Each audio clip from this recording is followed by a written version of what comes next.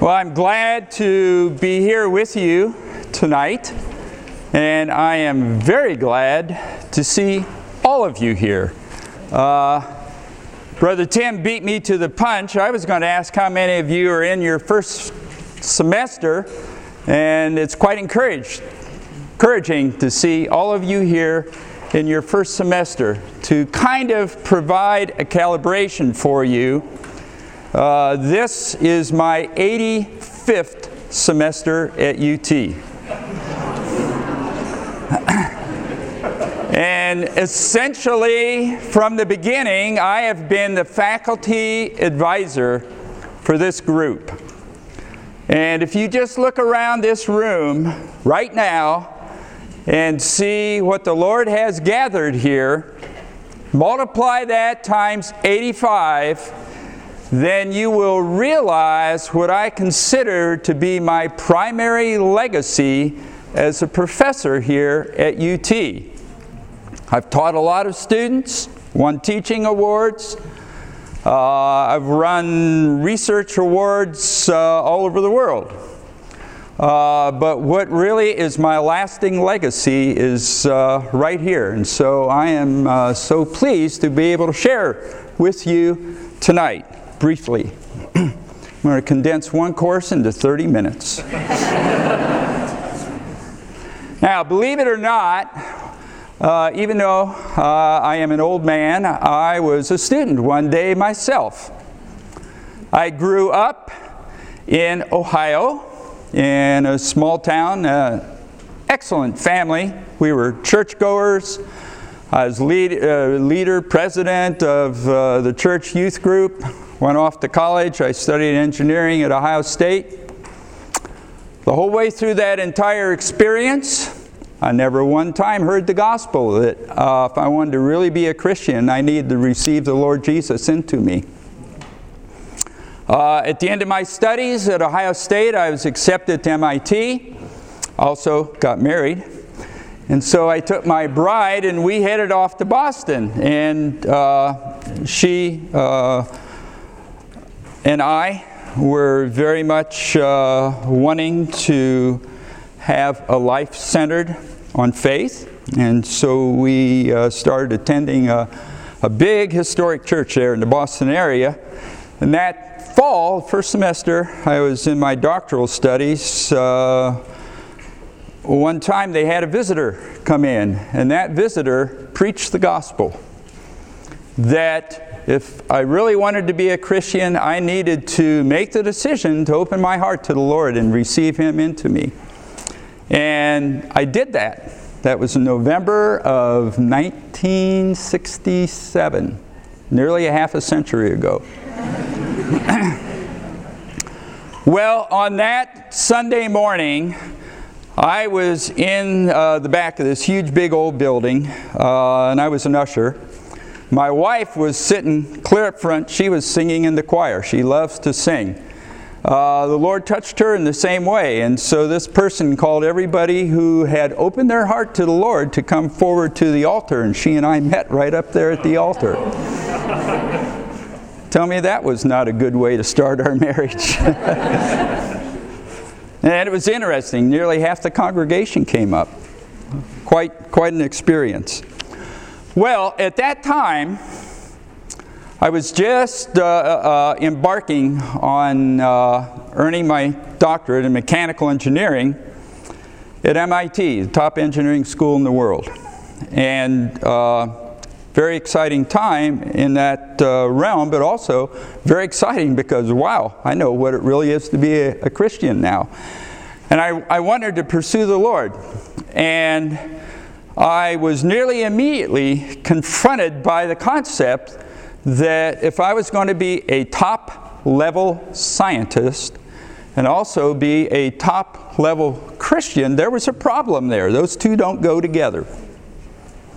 So nearly immediately upon becoming a Christian and continuing to develop in my scientific capacity and career, I began to study on both sides of this issue, science and the Bible.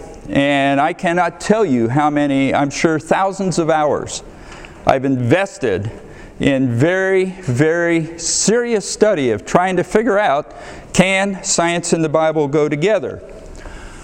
Well, what you believe about this is not at all related to the quality of your Christian faith or whether or not you're a genuine Christian. This is not an article of the Christian faith that you need to believe in a particular way about in order to be a genuine Christian. Everybody has their own perspective on it. In fact, as I learn more, my own perspective is continually changing, becoming more rich, becoming more full. But I long ago came to the conclusion that if you really know science at its heart, in an accurate and a truthful way, and if you know the Bible in a thorough way, with a consistent interpretation from Genesis through Revelation, then there in no way exists any inherent problem.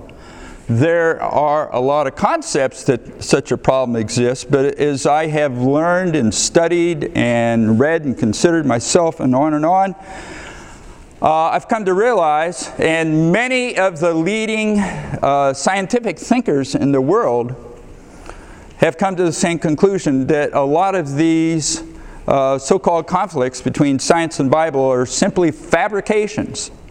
They're false. They're not true. They're not based on fact. They're not based on fact from the Bible. They're not based on fact from science. And so the title of what I'm talking about is Science and the Bible, Different but in Full Harmony.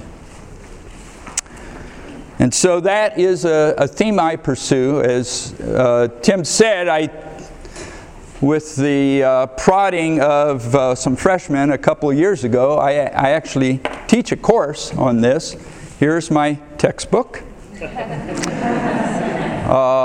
I see at least one of my former students here in class. I did not chase her away. She's back for more. So we read this book every day in class, plus we read some very robust scientific thinking in class also on a regular way. And one of the themes of my class is you don't have to think in a particular way to earn an A in the course. What you have to do is be genuine and honest about what you present concerning your thoughts on this issue. And I do not at all enforce my own perspective onto the students. Tonight's a little bit different. I do have a perspective, and I'm going to share it with you all. You may like it. You may like it 99%. You may like it 64%. You may like it 3%. But however much you like it, you need to be genuine about it and know why you have that position.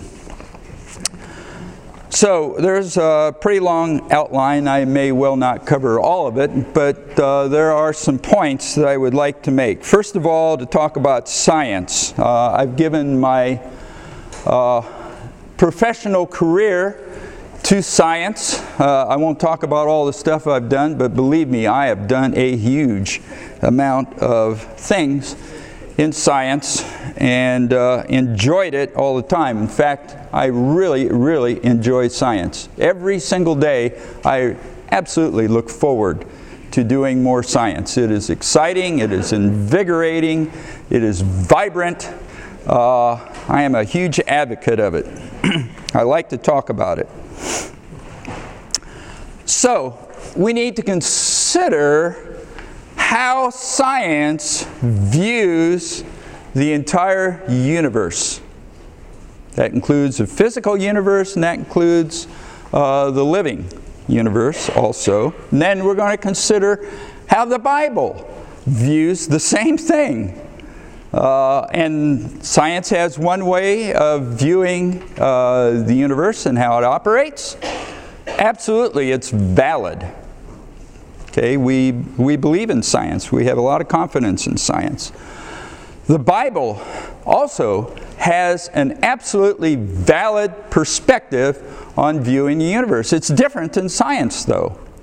The thing of it is, the two of them fit together. You know, we've got the scientific view and we've got the biblical view, and each one has its own realm of validity.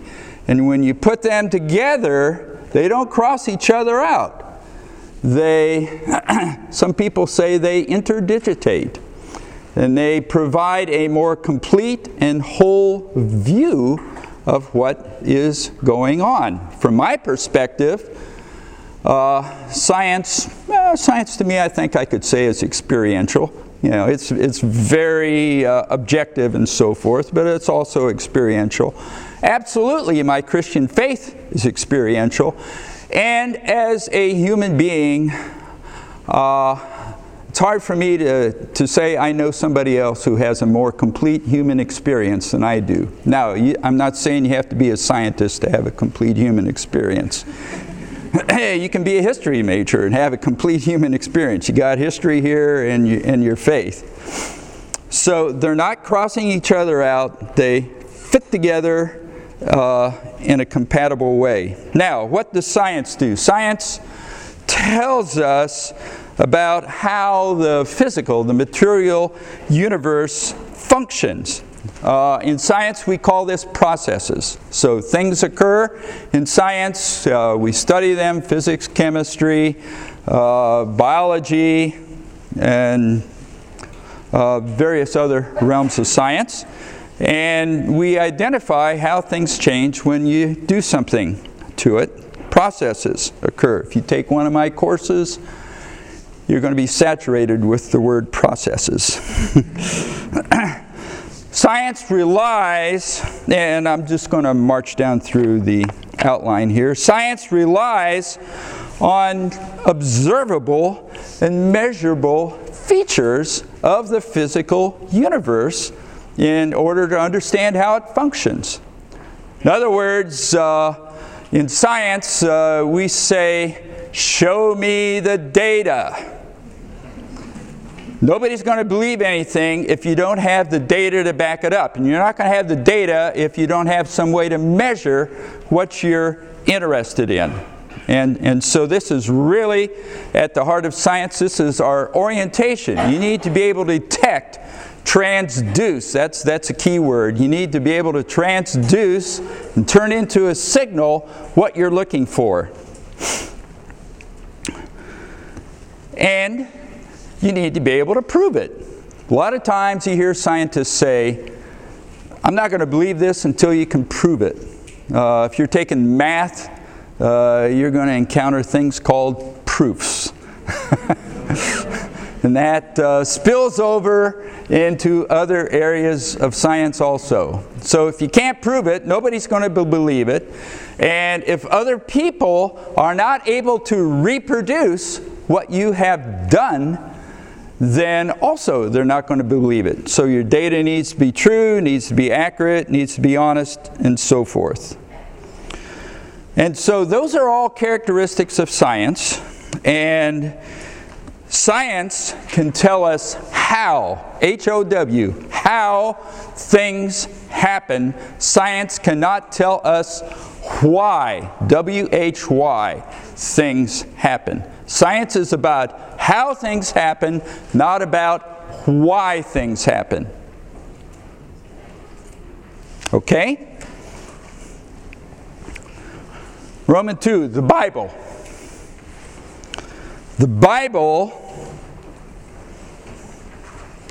primarily tells us about God and about God's purpose and how God fulfills His purpose by the involvement of human beings who love Him, open their hearts to Him so He can come into them. This is by a process the Bible calls God's economy. I particularly like the first annotation, the first footnote in the Bible. Genesis 1:1. And this is kind of a long footnote, but I've copied it here into the outline. So Genesis 1:1 is perhaps the most famous verse in the entire Bible. In the beginning, God created the heavens and the earth. Okay?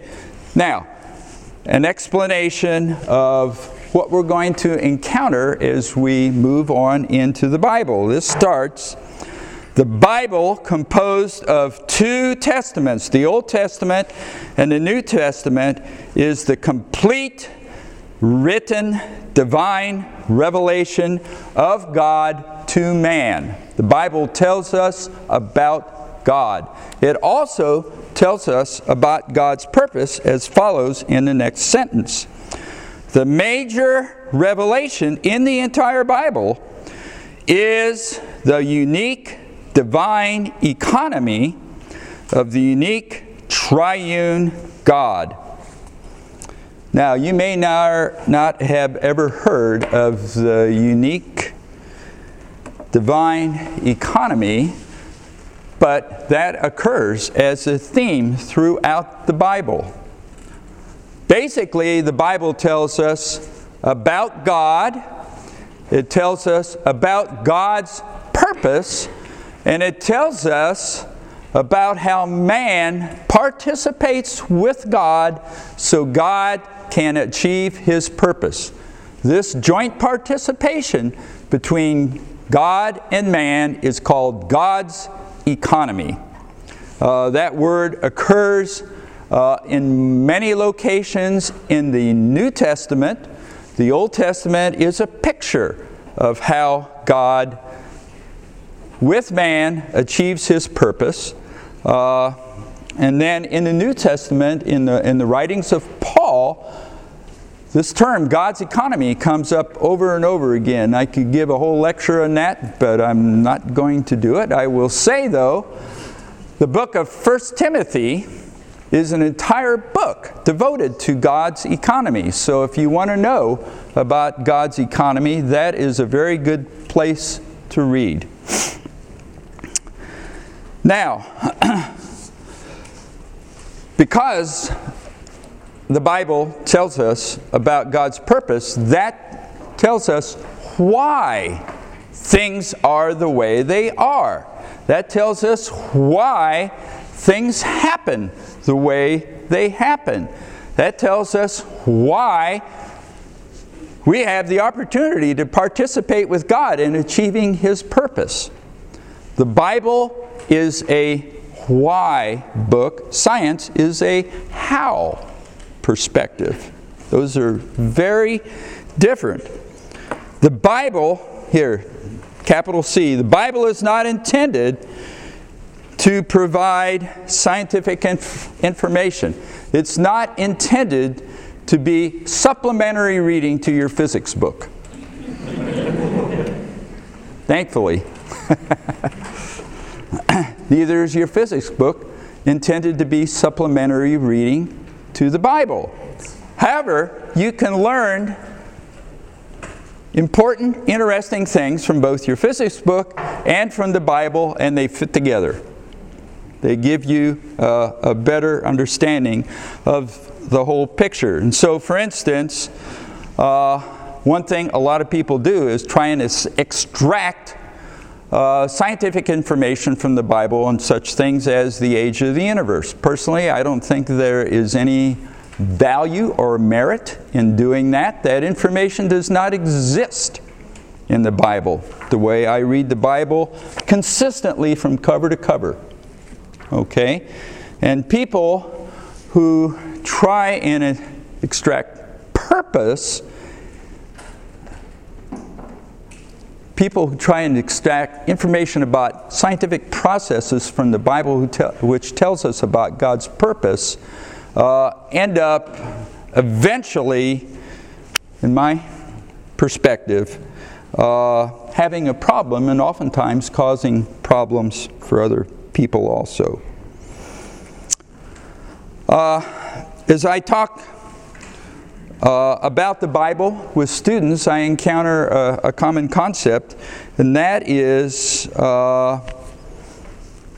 a widespread confusion about why do we have the Bible. An awful lot of people who are Christians and who are not Christians view the Bible as a manual on how you should behave so you can get to heaven.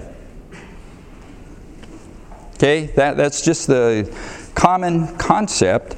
It's kind of the Christian equivalent of the Quran or whatever.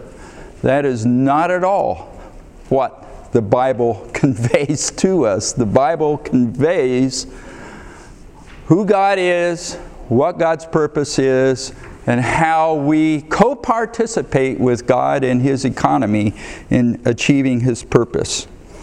There's another whole meeting's worth of sharing that I'm not going to touch at all.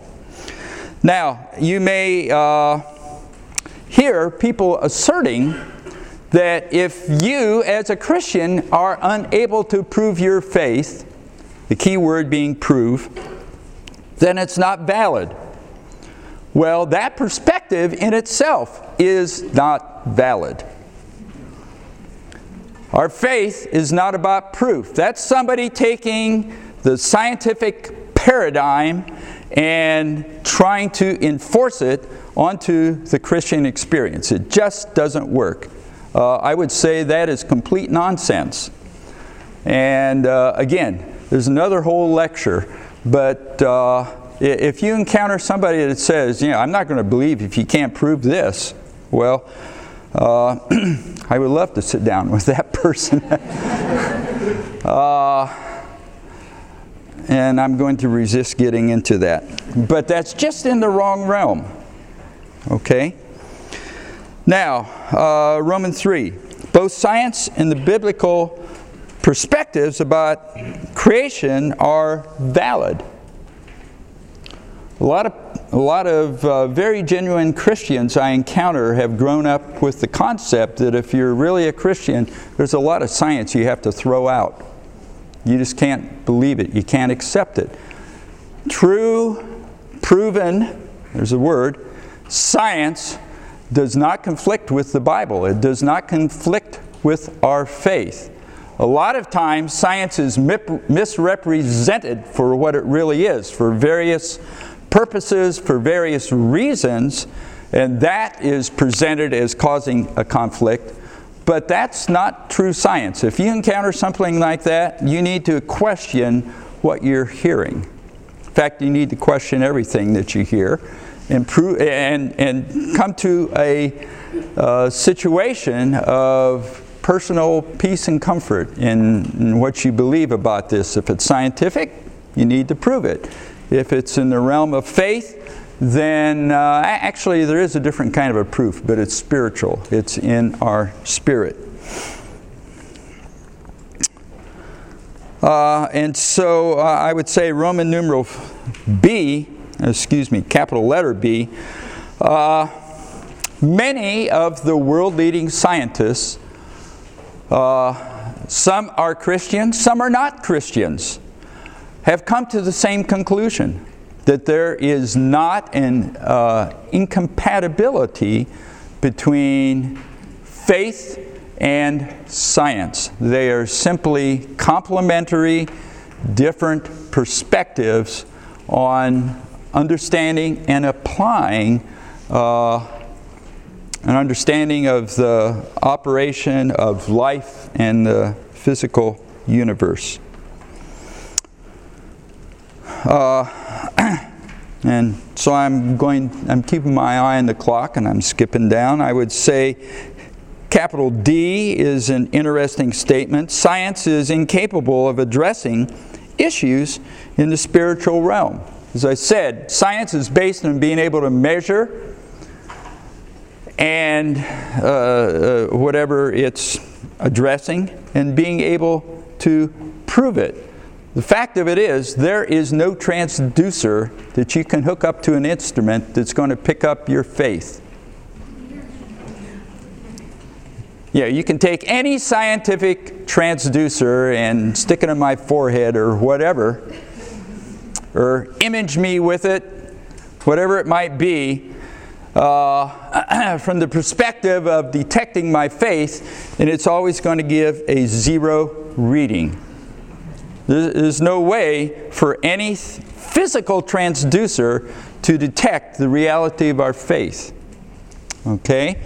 And so, again, this comes back, well, if you can't measure it, if you can't prove it, then it's not real. Well, I would assert that many of the issues that we experience as humans in the realm of our faith are more real than in the physical realm. Humans get let down all the time by what goes on in the physical realm. Lots of examples, but for instance, if you put a lot of confidence in the stock market, you have been riding on a yo-yo the past week. Okay? And so, I'm not saying don't have stocks. I got a lot of stocks. But my real stock is in the Lord Jesus within me. Okay? There's a huge difference.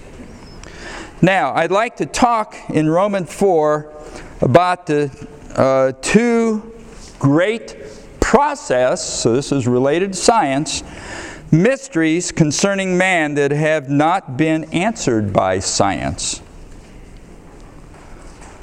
So in the entire universe, human beings are the absolutely unique aspect or feature of the entire universe.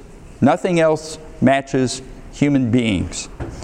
And we have some particular characteristics that are very obvious, but science has been unable to explain how they came about. There are two of these, and I will assert that both of these characteristics are absolutely critical for God to fulfill His purpose.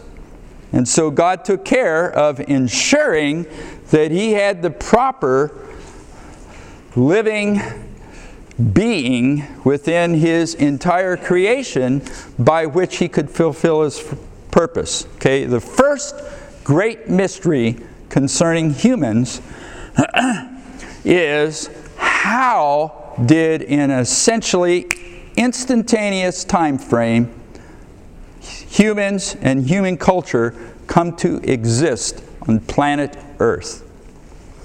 I believe in science. I absolutely believe in evolution. UT has been a leading institution in the science of evolution for many, many decades. I've been here a long time, and it was already a world leader when I arrived. So I absolutely believe in evolution. But there is no measurable, verifiable, provable, believable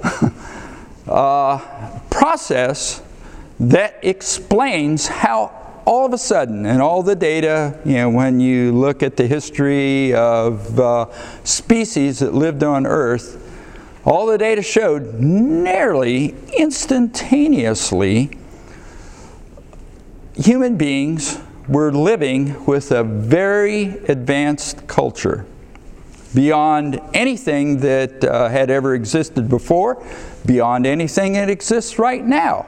Monkeys are not having a meeting like we're having. And they never will.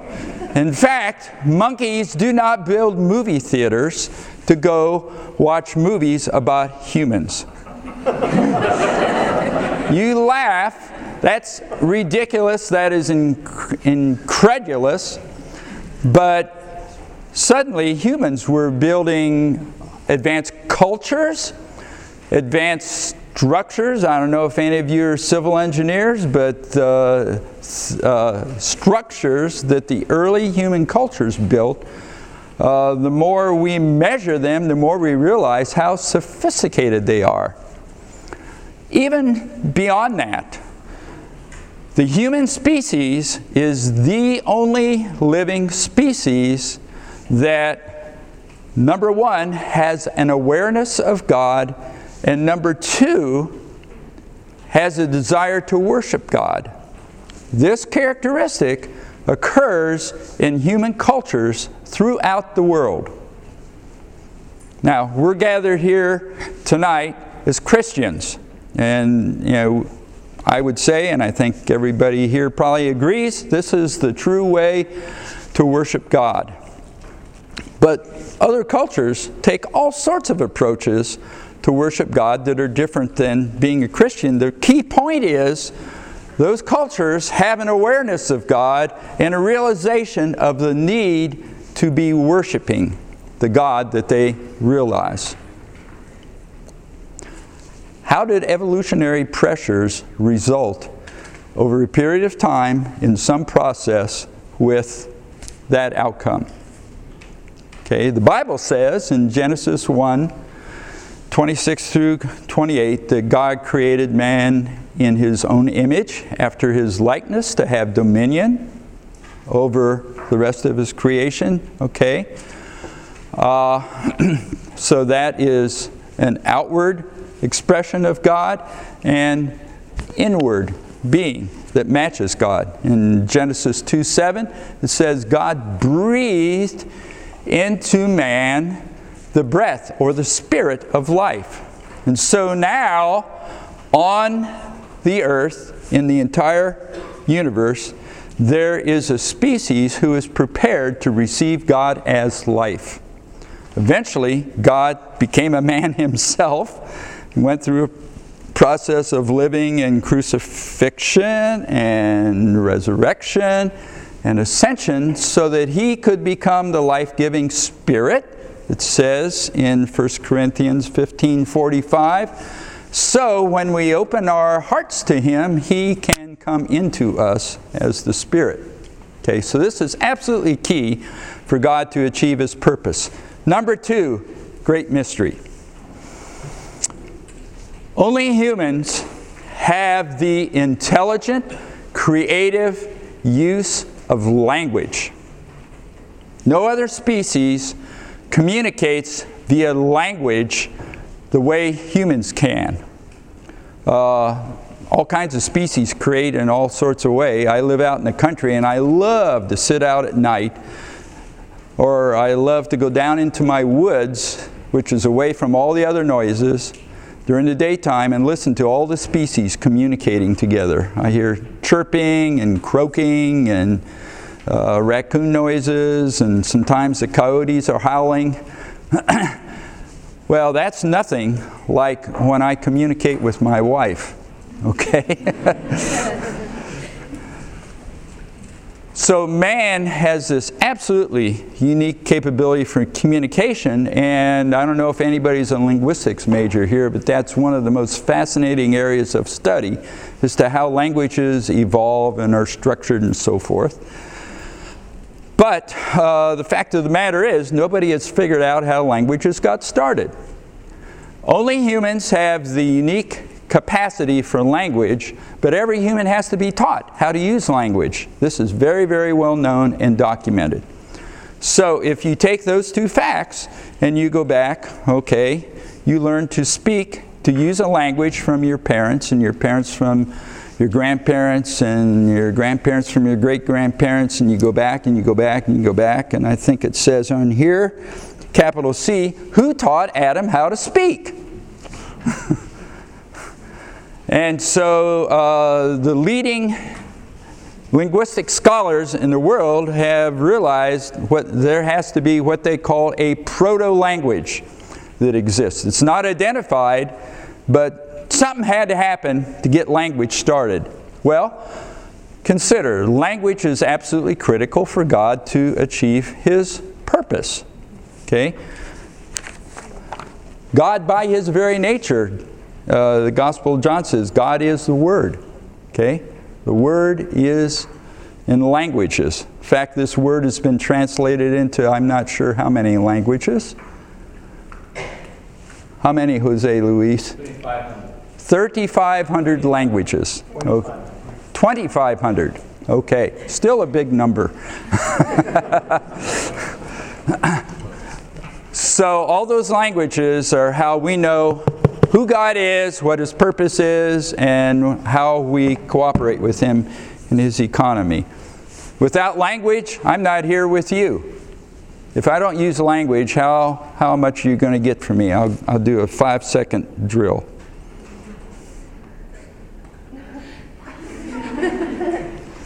Okay, so what did you get out of that? Without language, there would not be a University of Texas. There'd be no courses to take. Without language, we have no way to communicate with God. No prayer, no fellowship amongst the saints, no ministry to lead us on, no praying over the Word. God's economy just does not occur. So what does the Bible say?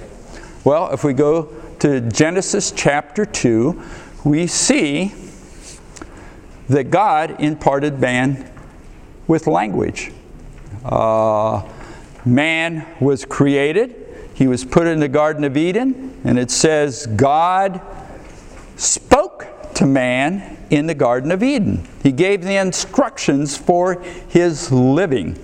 He is supposed to live by partaking of the tree of life.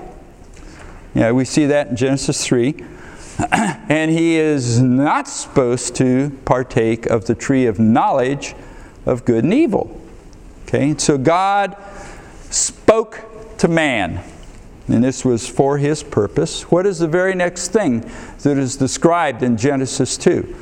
God brought all the animals to man, and he told Adam, okay, I want you to give a name to every one of these animals. So obviously, at that point, man was empowered with language. Now, I cannot tell you what that process was, but I can tell you that it happened for God's purpose, and how privileged we are to be able to use language to praise the Lord, to sing, all sorts of things. Okay? So these are two characteristics of humans absolutely critical to God achieving His purpose that are not described by scientific processes, by any known mechanism, but the Bible tells us how God, who is the Creator, intervened into His creation to provide us so He could fulfill His purpose. Now, I have not finished, but I'm just going to say that it's close to time for me to finish.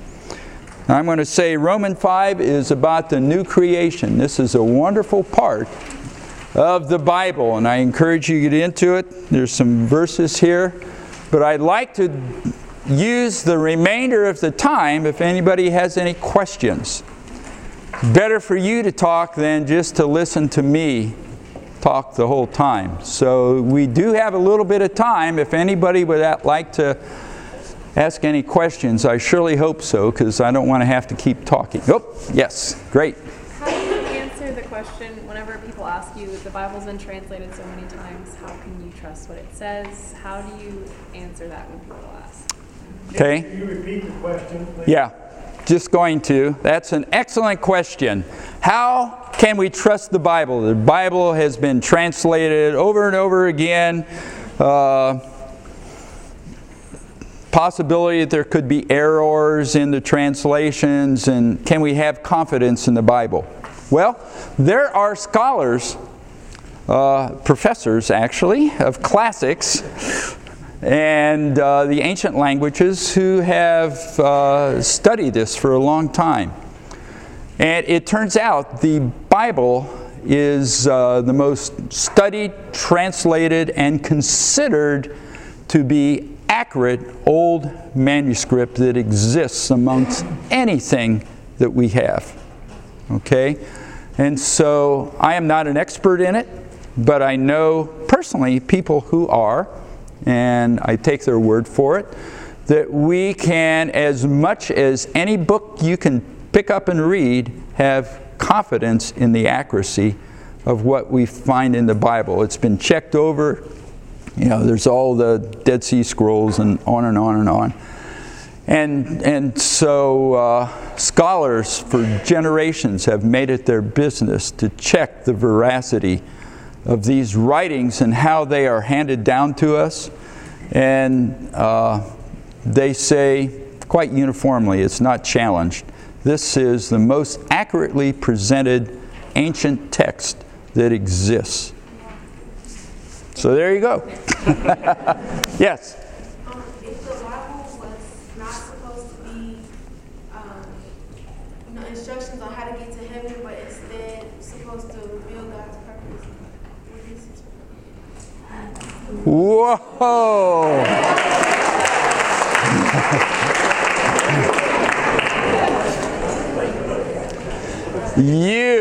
Are you a freshman? Yes, sir. Okay, you have a bright future ahead. If you can formulate and ask a question like that. That is the question of all questions. What is God's purpose? And the ancillary question is,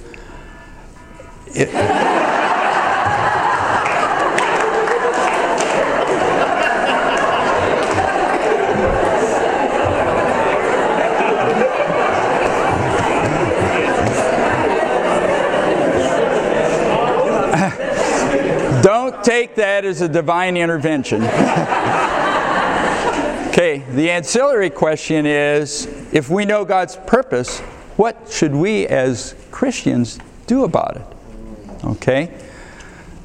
We could have a whole semester of Thursday night meetings on that. And let me try and say something in just 1 minute.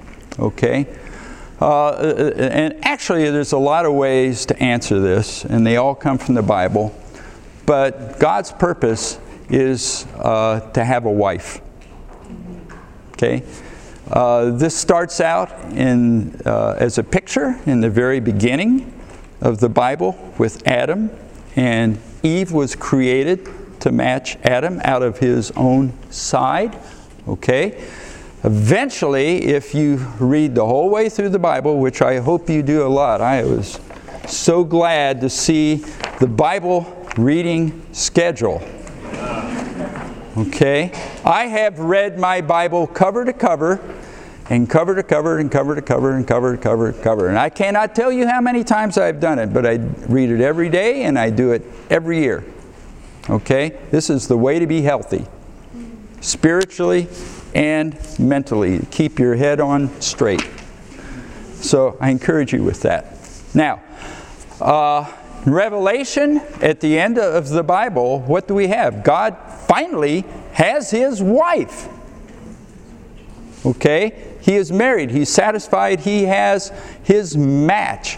And it's by men receiving His life into them individually, but in a corporate sense also, and eventually being transformed, loving Him, and telling the Lord to return.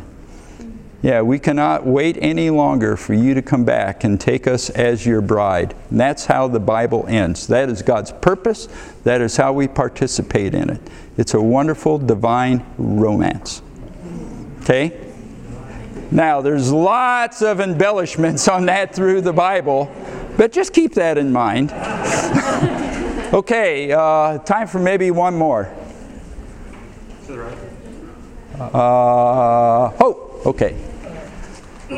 Not to kill the mood or anything, but kind of piggybacking off of that question, when pointing out the fact that the Bible is intended to reveal God's purpose in creation, and in that sense that's what the Bible is for.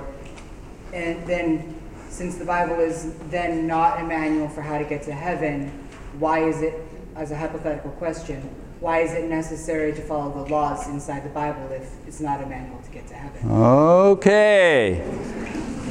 Congratulations again.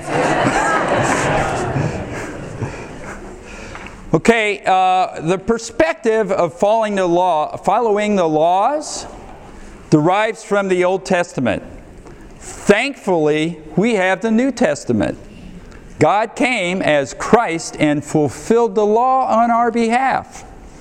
And so what happens is, when we now receive Him as our life and live Him as our source within our spirit, expressed out through how we live, that law is automatically fulfilled. In fact, it is fulfilled more completely, more accurately, better than anything was ever intended to in the Old Testament context. Okay? So, as Christians, our orientation is not to be law keepers, although a lot of people interpret the Bible that way. Okay? That's really, really regrettable.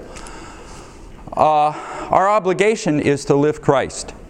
If that is your priority, then the laws get taken care of automatically. So then how do you defend yourself against when someone asks the sort of sweeping under the rug question of, well, if I'm a Christian and I believe in Jesus, then all of my sins are forgiven, so I can live however I want to because my future sins are also forgiven. How do you combat that question when people ask? Sure. Well, again, the answer is in the Bible.